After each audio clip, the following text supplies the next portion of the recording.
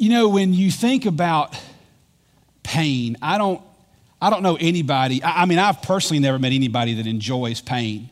I don't like painful things coming into my life. I don't like painful things showing up in my soul. And I tell you what I especially don't want. I don't want pain in my faith. I mean, I hitched my wagon to the Prince of Peace, not the Prince of Persecution, right? I mean, who looks forward to struggle? It just isn't fun, especially in our faith. Today I'm going to talk to you about real Christianity, because the truth of the matter is real Christianity is really costly. And real Christianity is a path where sometimes pain shows up. There's just no way around it. Nobody wants to experience it, but we saw that Jesus experienced pain. And faith doesn't always make sense at times. So this morning, I'm going to talk to you about how to navigate that. I love let's go to the next one. Today, as we're talking about real Christianity, I want to show you this verse that Jesus said. Look at this in Matthew. Jesus said in Matthew 16, this is one of those hard sayings of Jesus. He said, if anyone wishes to come after me, he must deny himself and take up his cross and follow me. For whoever wishes to save his life will lose it. But whoever loses his life for my sake will find it. Now that's a hard saying of Jesus. That is not a comfortable saying. Whoever wants to find life will lose it. If you want to come after me, you have to deny yourself. Those are really tough sayings. Real Christianity is really costly, and Jesus is telling us right there out of the gate that real Christianity is going to cost you something. And if we're going to learn to navigate life, and if we're going to learn to navigate the life in Christ, it's not always going to be easy. In fact, I'll say again, real Christianity is really costly. Real Christianity is really costly, and today I want to talk to you about a man who faced a really difficult day that cost him everything he had. I want you to turn to Acts chapter 6. We're going to start there this morning, and we're going to talk about a guy named Stephen. And this man, as you're turning to Acts chapter 6, Stephen was a deacon. Now, this is one thing that's kind of interesting about Stephen's life. Stephen was not an apostle. Stephen was an ordinary fella. Just got up, went to church every day, had a job, had a normal life, probably had a family, as most men of that age would. And so Stephen is a deacon. And this is an interesting place in Acts, because this is where you start seeing that signs and wonders were accompanying the Christians, not just the apostles. Stephen was one of the first deacons. And we're going to pick it up in Acts chapter 6, verse 8. The Bible says that Stephen was full of grace and power and was performing great wonders and signs among the people. Now, then the story changes, though. Look at what happens. But some men from what was called the synagogue of the freedmen, including both Cyrenians and Alexandrians, and some were from Cilicia and Asia, they rose up and they argued with Stephen. So Stephen finds himself in just a regular debate about faith. You ever had that happen to you? Just getting kind of a little bit of debate on faith. And this little debate on faith at the water cooler or wherever they were at kind of went sideways. It says in verse 10, they were unable to cope with the wisdom and the spirit with which Stephen was speaking. In other words, Stephen had his game together. He knew his stuff. And they secretly induced men, this is the synagogue of freedmen, his adversaries. It says they induced men in verse 11 to make up stories. To make up that we have heard him speak blasphemous words against Moses and against God.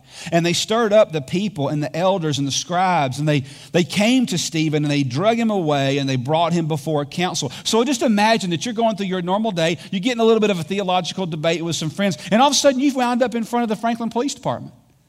That's exactly kind of what happens right here, if you will. But this was more of a spiritual tribunal, but they did have authority. It says in verse 13 that they put forward false witnesses. So this is a mock court. And they said, this man incessantly speaks against the holy place, that is the temple, and the law. Verse 14, and we've heard him say that this Nazarene, Jesus, that he'll destroy this place and he'll alter the customs that Moses handed down for us. And fixing their gaze on him, all who were sitting in the council saw his face like the face of an angel. So all of a sudden, Stephen is standing in front of a group of people. And they're saying, is this true? Did you do this? Are you saying these kind of things about who Jesus is? Now, I'm not going to take the time to go into it this morning because it would probably take me 20 minutes. Stephen goes into a speech. Really, it's kind of more like a sermon off the cuff.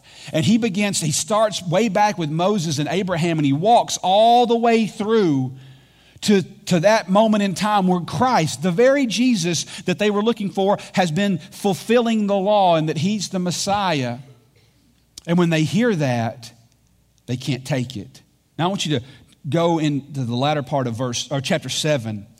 And it says in verse 54, after Stephen gets done basically sharing the gospel with them in no uncertain terms, chapter 7, verse 54 picks up and it says, now when they heard this, they were, the New American Standard says, cut to the quick. Let me tell you what that means. It means they went to the bone. They didn't like it. It hurt. They hated it. And it says they began gnashing their teeth, or basically think about them clenching their jaw and having an angry face. And they were over it, man. They were totally incensed at that moment.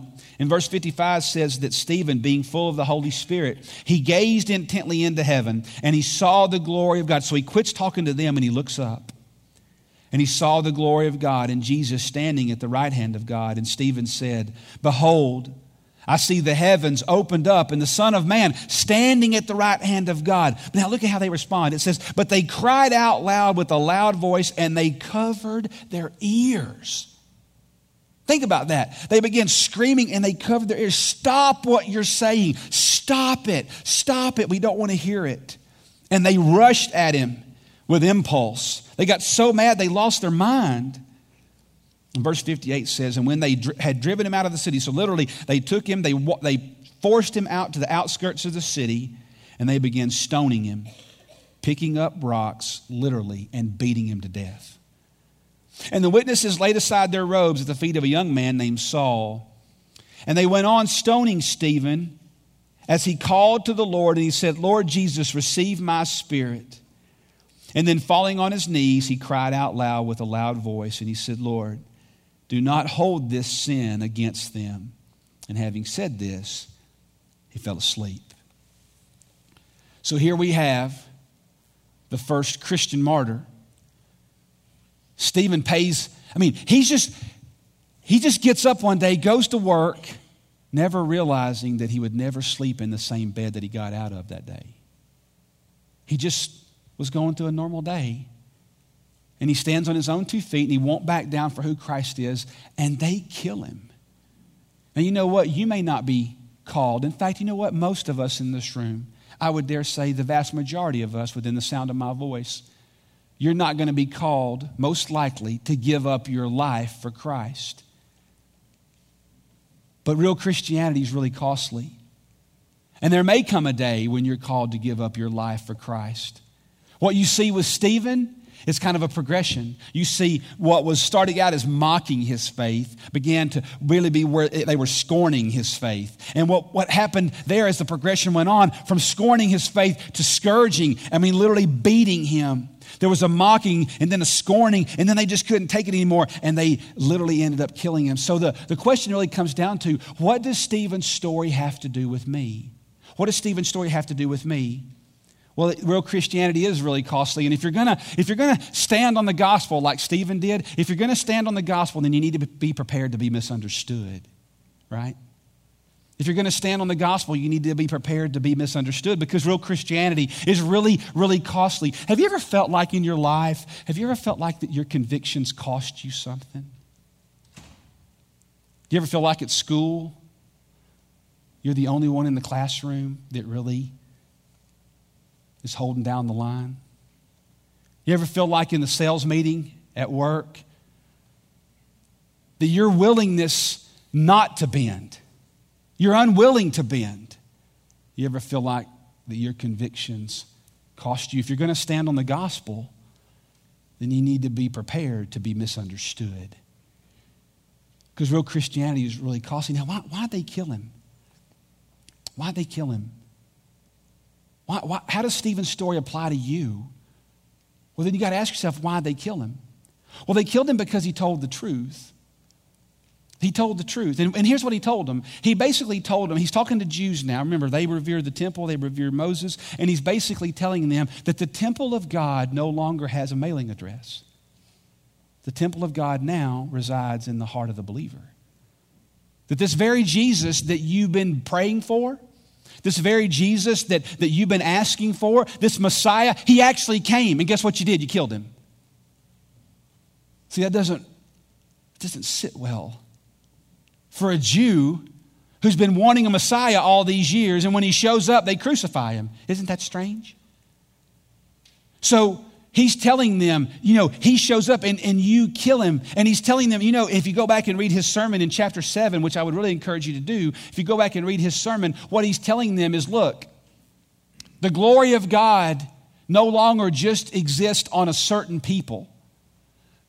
The glory of God now exists on the Son.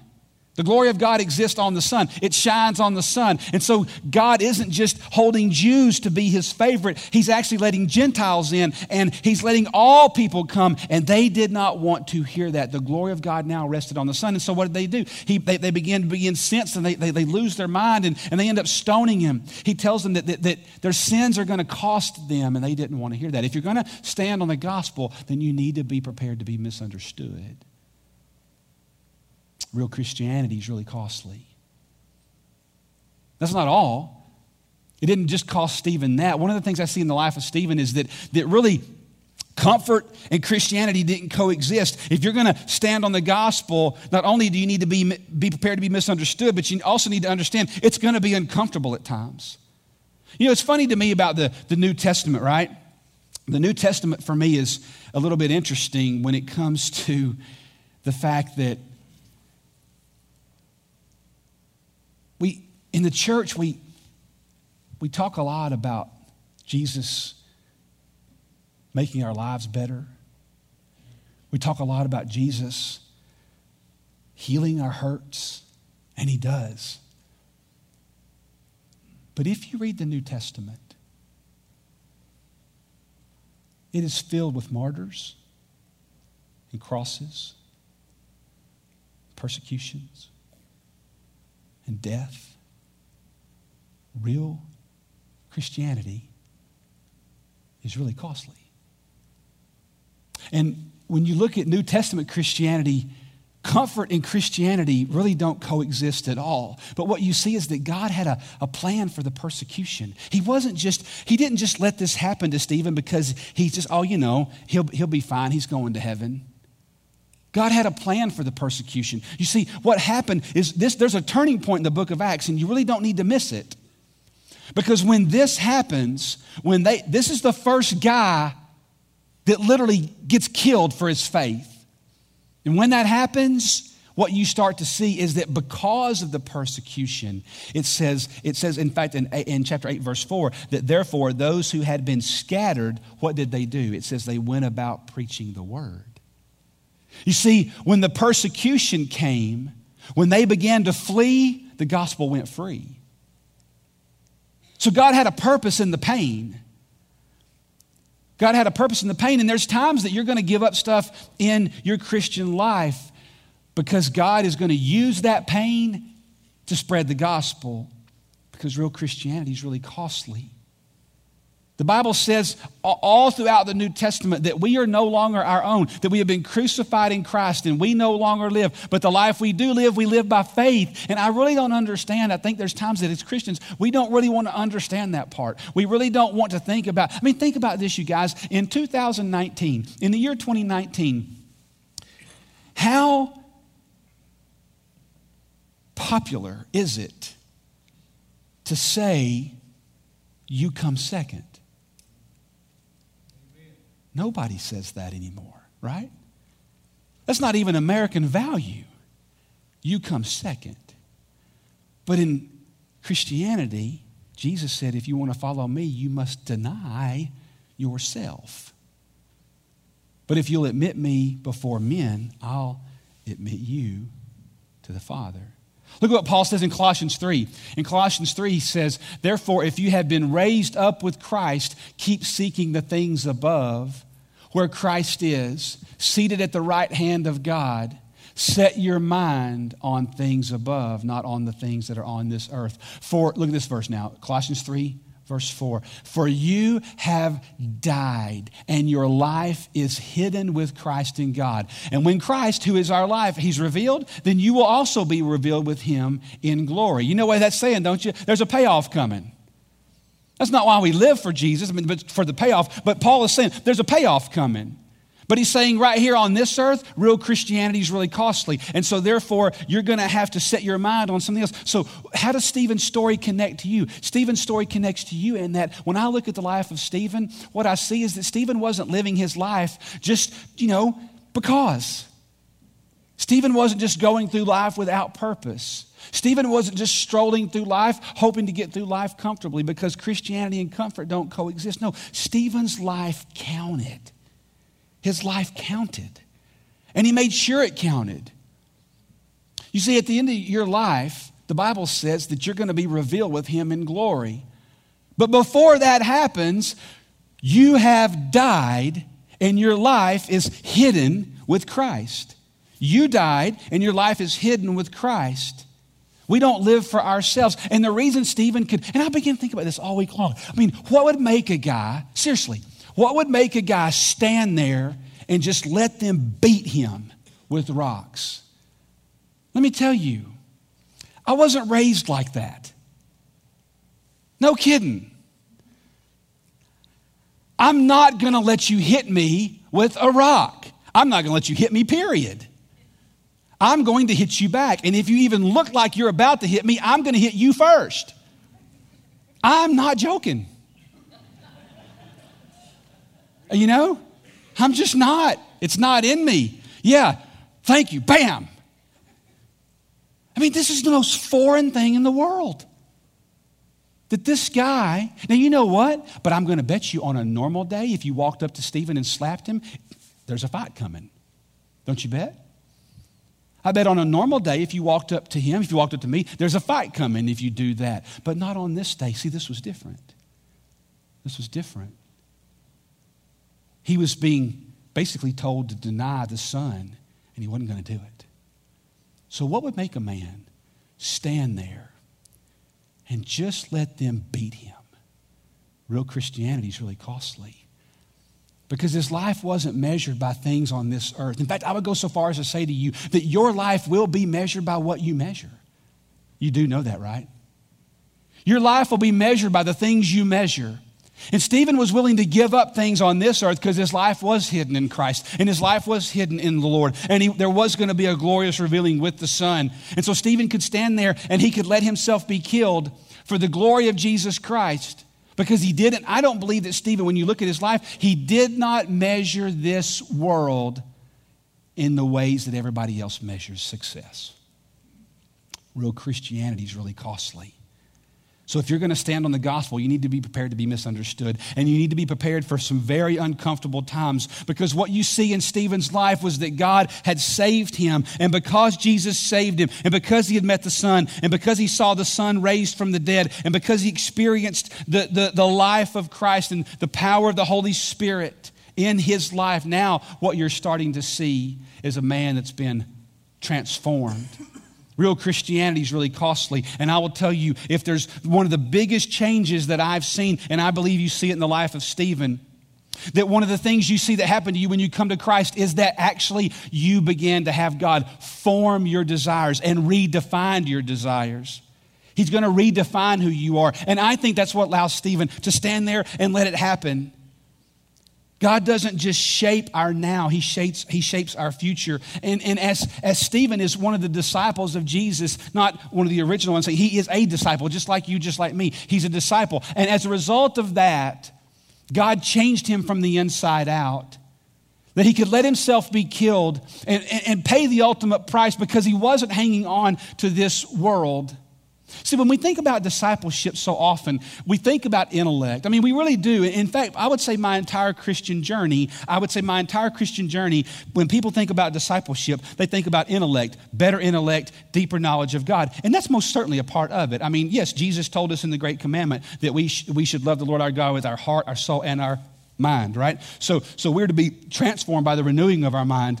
But discipleship just isn't about getting smarter. No, when God forms you, He doesn't just form your mind. He redefines your longings. He redefines your desires. If there's one testimony I could give you as a Christian, it's that God literally has changed the things I yearn for. You better hope He does. That He changes the things you yearn for. Your life's going to be defined by your desires. It is. It's going to be defined by your desires. And Stephen's desires were to live a life to the glory of God. And so if that cost him the ultimate price, then it cost him, because really real Christianity is really costly. It's really costly. I think it's why Jesus gave us phrases that He gave us in scriptures that He gave us. Like the one you see in Matthew. Look at this right here. Jesus said, "For the gate is wide and the way is broad that leads to destruction, and there are many who enter through it. But the gate is small and the way is narrow that leads to life, and there are few who find it." What would cause a man like Stephen to give it all up? I think it's because that Stephen was never willing to let this life on earth be what it was never meant to be, and that's heaven. This life was never meant to be heaven. And so therefore, he could pay the cost. Let's pray together. With your eyes closed this morning, I want you to listen to me for a second. I'm not going to ask you to come down here. But as the music plays, I want to offer you something.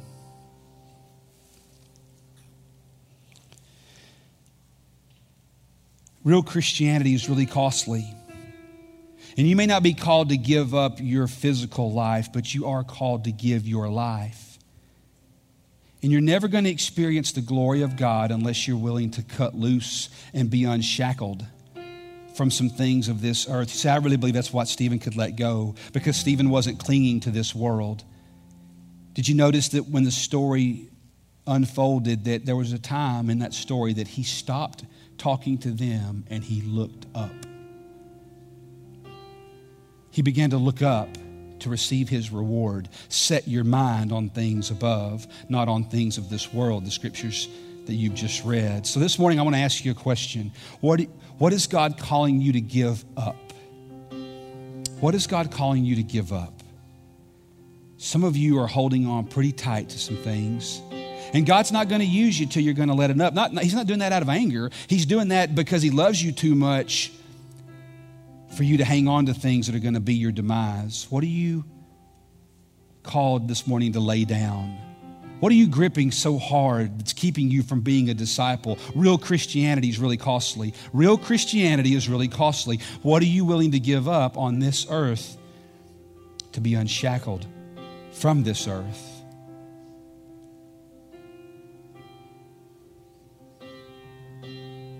What do you worry about the most? What brings you anxiety at the very thought of it? What are you holding on to? Is that what you need to lay down? This week as you leave here, I want you to be willing to lay down anything, to lay aside every weight that would keep you from running the race to the glory of God. Lord Jesus, we come to you this morning and we say that you are not just Savior, you're Lord. You are Lord, Master, the all-knowing one. You deserve our willingness to align, to fall under, to follow, not to walk beside, certainly not to walk ahead. You are not our partner. You are the Master. And so, God, I pray this morning as we leave here that you would let us lay aside every weight that hinders us and every sin that so easily ensnares, and walk out our faith. regardless of what it costs us. In the name of Jesus, I pray it.